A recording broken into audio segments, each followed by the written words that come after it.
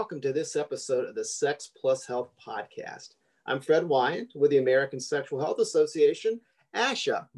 This is actually the first installment of a two-part podcast over the course of which we'll talk about everything from disappearing pubic hair to antibiotic-resistant gonorrhea.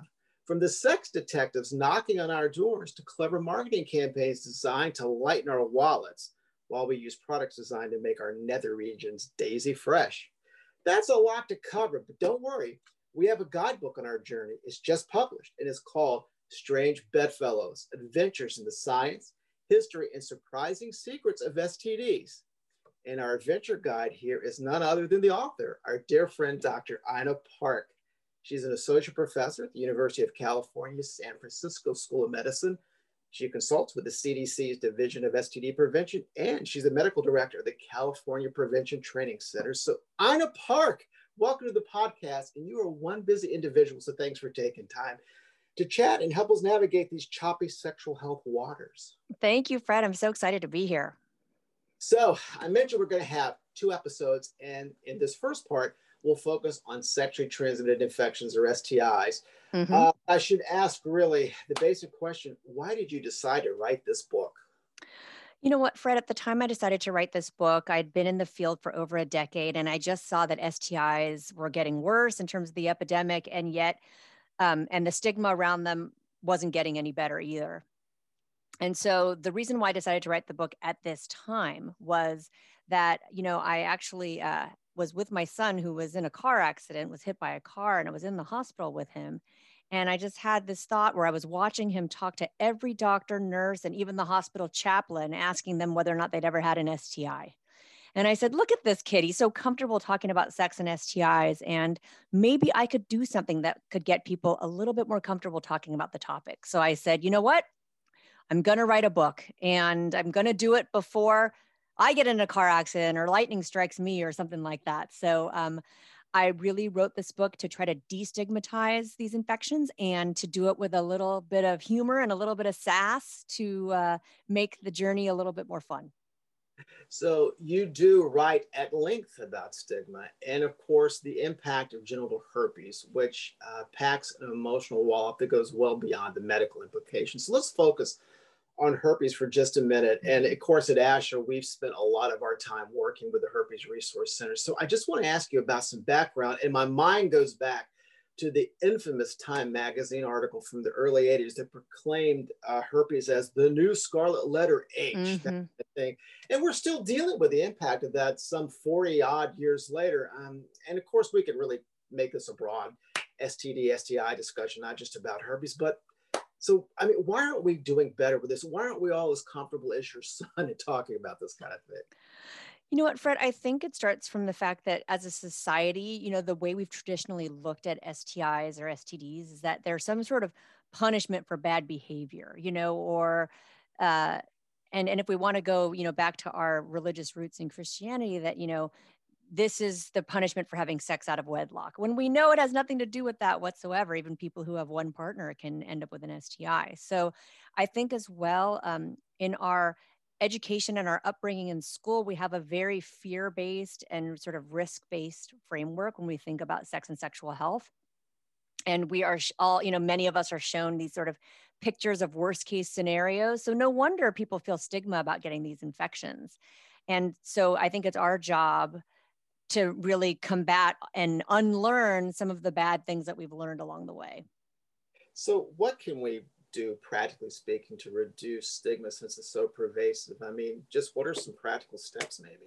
You know what, Fred? I think what I have found to be effective, at least with patients, is to really normalize the fact that STIs are a very common consequence of being a sexually active person. And I say basically every single person is going to get some sort of STI at some point. Not everyone realizes that they have one.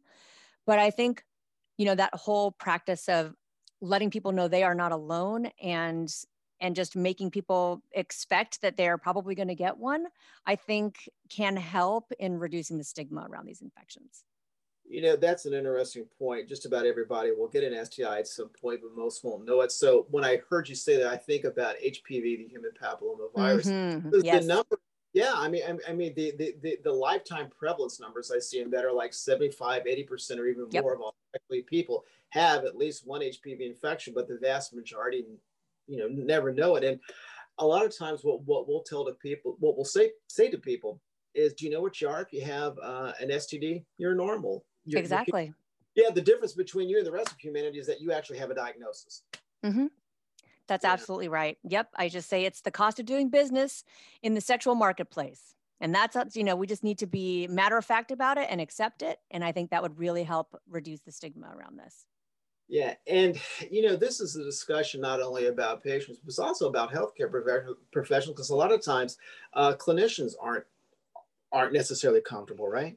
Yep, I agree with that completely. I mean, I'm a clinician and I had the same, upbringing and sort of negative images shown to me during my sex education, and I had to work pretty hard to unlearn that and become a really sex positive person. And so I think it takes both of us as clinicians and patients to work to become more sex positive, because it's not something that comes naturally based on the way that most of us are educated. Right. Before we leave this, I really want to ask you sort of a self-serving question because people ask us about this a lot. It's about Sure. herpes vaccine status. I mean, are we Mm-hmm. much closer to having a vaccine? And I mean, what does the research pipeline look like? I wish I could say that we were, in terms of, having something that is such a home run like the HPV vaccine. As Mm, far as I know, we are not there yet, because, Fred, like for approval of a vaccine, which, we know all about because of the COVID-19 vaccine, right? We have sure. to go through the different phases of FDA approval. And that last phase before it comes out to the market is those phase 3 studies, which are those large clinical trials that were, of course, done very quickly with the COVID-19 vaccine. As far as I know, we don't have any vaccine candidates for herpes at that final stage, before it would actually come out to market. So that means that we're not going to be seeing a herpes vaccine in the next couple of years at least. Okay. All right. Well, we'll keep our fingers crossed. We'll keep it. Yes, I know there have been a lot of people spending a lot of time working on vaccine research, and that herpes is a tough nut it to really crack. is. Yeah. All right. So, well, back to the book. So, you write about contact tracing, a public health tool to map, in this case, STIs as they're transmitted in communities. And that really, to me, brings up a discussion about sexual networks and why some communities have really high STI rates, even if the sexual practices are pretty similar to what you see in society at large. So let me just ask, what do we need to understand about sexual networks and their impact on STI rates at the community level?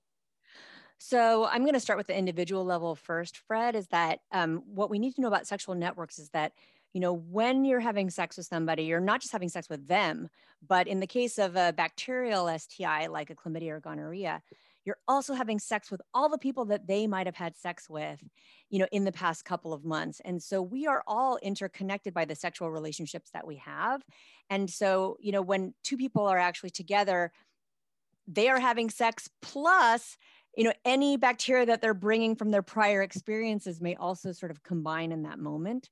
And when we have people having multiple concurrent sexual relationships, that is a way that STIs can spread really quickly within a sexual network.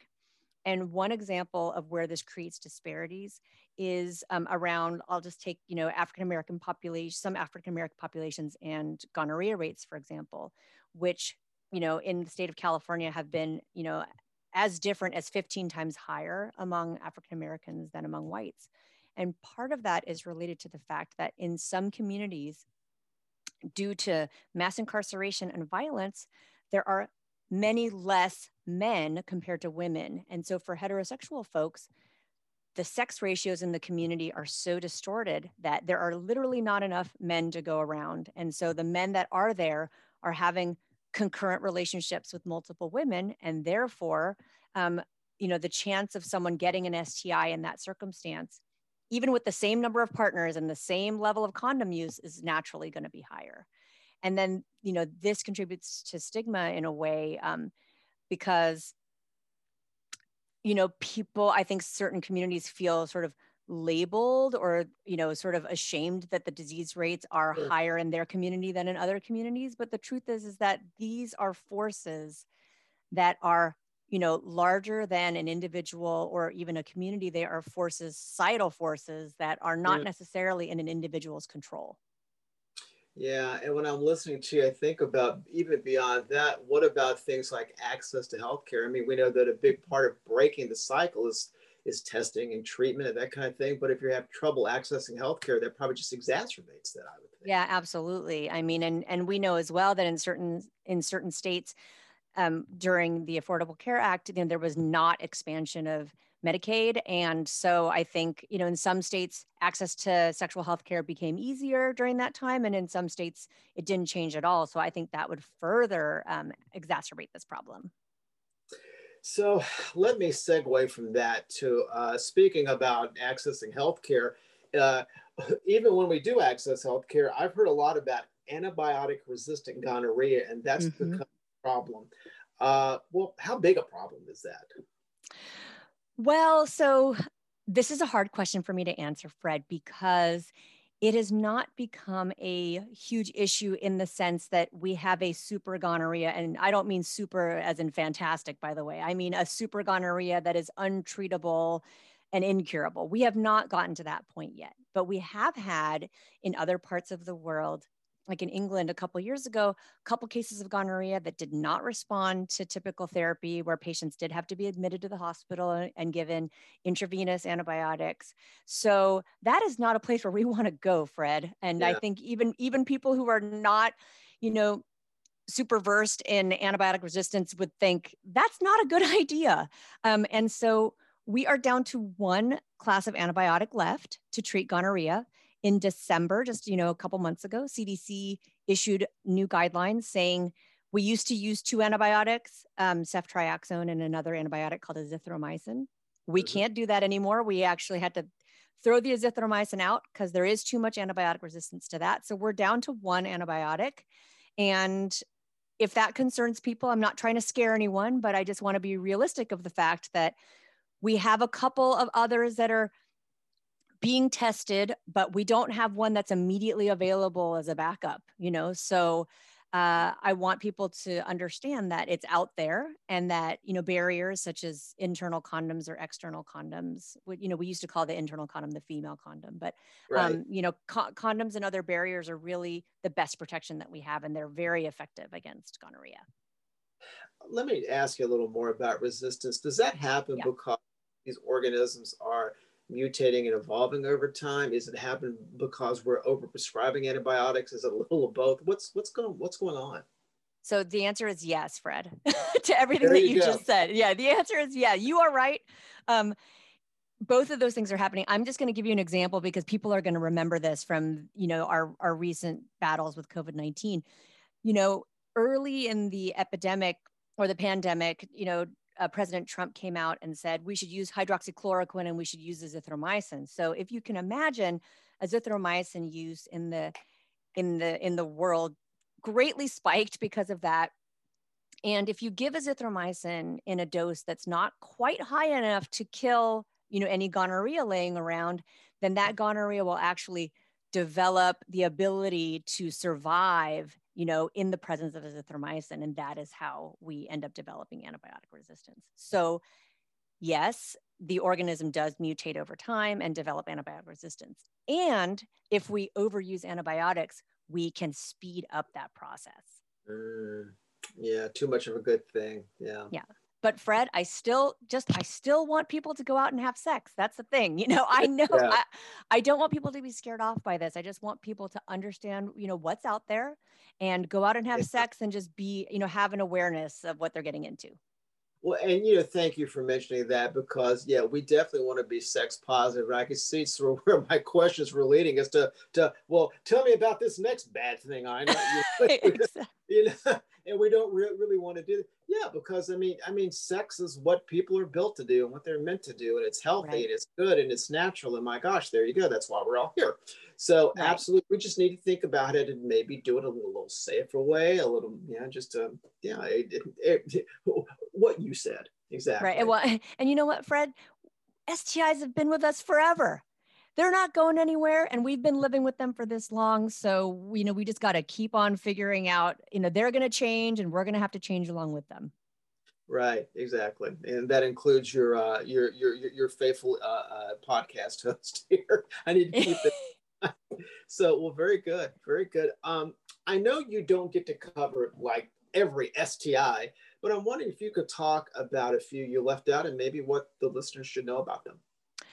Sure. I mean, as you know, Fred, there's about 3 dozen different bacteria and viruses that can be sexually transmitted. We don't think about all of them as STIs, but I wish I had more space. If I was able to write about every STI I wanted to, the book would have been 1,000 pages and no one would have been able to read it. Mm. So, you know, things that sort of ended up on the cutting room floor would be things like Mycoplasma genitalium. It's only been known since the 80s. It's probably been around longer than that, but it's a really tiny organism that, we think is a less common than chlamydia, but a little bit more common than gonorrhea. And we are just, developing our understanding of this bacteria. And it is also one that has developed a lot of antibiotic resistance. And so, there's a lot of interest in the field with sort of studying this organism and figuring out what other treatments we can use, because that is another bug for which we do not have that many treatments available. And then the other would be, Trichomonas vaginalis, Mm. Yeah. because it's the most, common non-viral STI. I mean, obviously herpes and HPV are more common, but it's incredibly common. And it also, there's some huge racial disparities there, with women of color being more affected, and also incarcerated women being highly affected by Trichomonas. So, I think it is sort of a neglected STI, but it can lead to, different birth outcomes in terms of preterm labor. It can also increase risk of HIV. And so it's another one. We now have a really effective test for it, because the way that we used to test for it, picked up infections about half the time. And so now we have a test that's, over 90% sensitive in terms of picking up these infections. Mm. So it's something that it's good to talk to your clinician about, in terms of, especially if you're having any kind of vaginal discharge, to say, hey, are you going to test for Trichomonas? Because that test does exist. And, I think if you actually test for it, you'll find it a lot more than you were expecting to.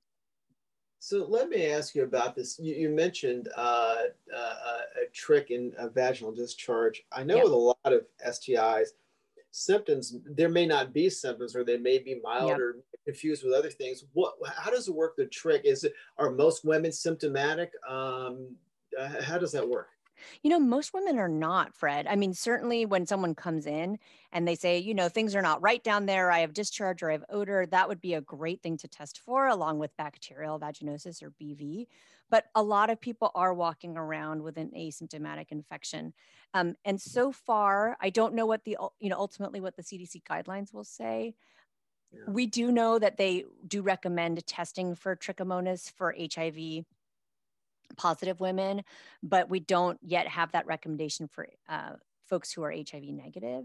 And I just don't know, I don't have a crystal ball to know exactly what the recommendations are going to say. But I mean, I think it's pretty clear that if a woman is having symptoms, it's, an important thing to test for, because you are going to find it a lot of times. Yeah, and that gets back to maybe this whole idea of, if people are like, well, what the heck do I do with all this? That's why it's so important just to have conversations with your healthcare provider, about your sexual history, about what's going on, which tests you think are right for me, what do you, that kind of back and forth. It's hard to do. I know. And Yeah. Fred, if I could just give some Sure. unsolicited advice to people, I would say I get lots of messages from folks, and I've talked to folks as well on social media about, my provider made me feel bad about the fact that I'm having sex with multiple partners, for example, or they refuse to test me or whatever. And I would say that if you're having a difficult time with your provider, or your provider makes you feel ashamed, or you feel sort of more stigmatized after seeing them, then I would say that there are sex positive providers out there, and I would say switch providers. Well said. Well said. So, where can people find you online and buy the book? So they could come to my website, inapark.net. So it's just my name, INAPARK.net. And then, of course, it's available on Amazon, Barnes & Noble. It's available at IndieBound to support your local independent bookstore. And I'm on Twitter at InaParkMD. And yeah, I would love to be in touch with folks who are listening to this podcast. That's great. All right. So I think that's a natural conclusion of part one of our discussion with Dr. Ina Park, author of the new book, Strange Bedfellows, Adventures in the Science, History, and Surprising Secrets of STDs. Thank you for taking time to talk with us. And I can't wait to do part two, where we'll get into some other things like the mystery of the disappearing pubic hair. So thank you again. Thank you, Fred. Can't wait. Yeah, so check our podcast page for part two. We're recording this episode you're listening to now in early February 2021, and we'll have the next installment online, hopefully a little later this month. So until then, this is Fredo with Asha. So long.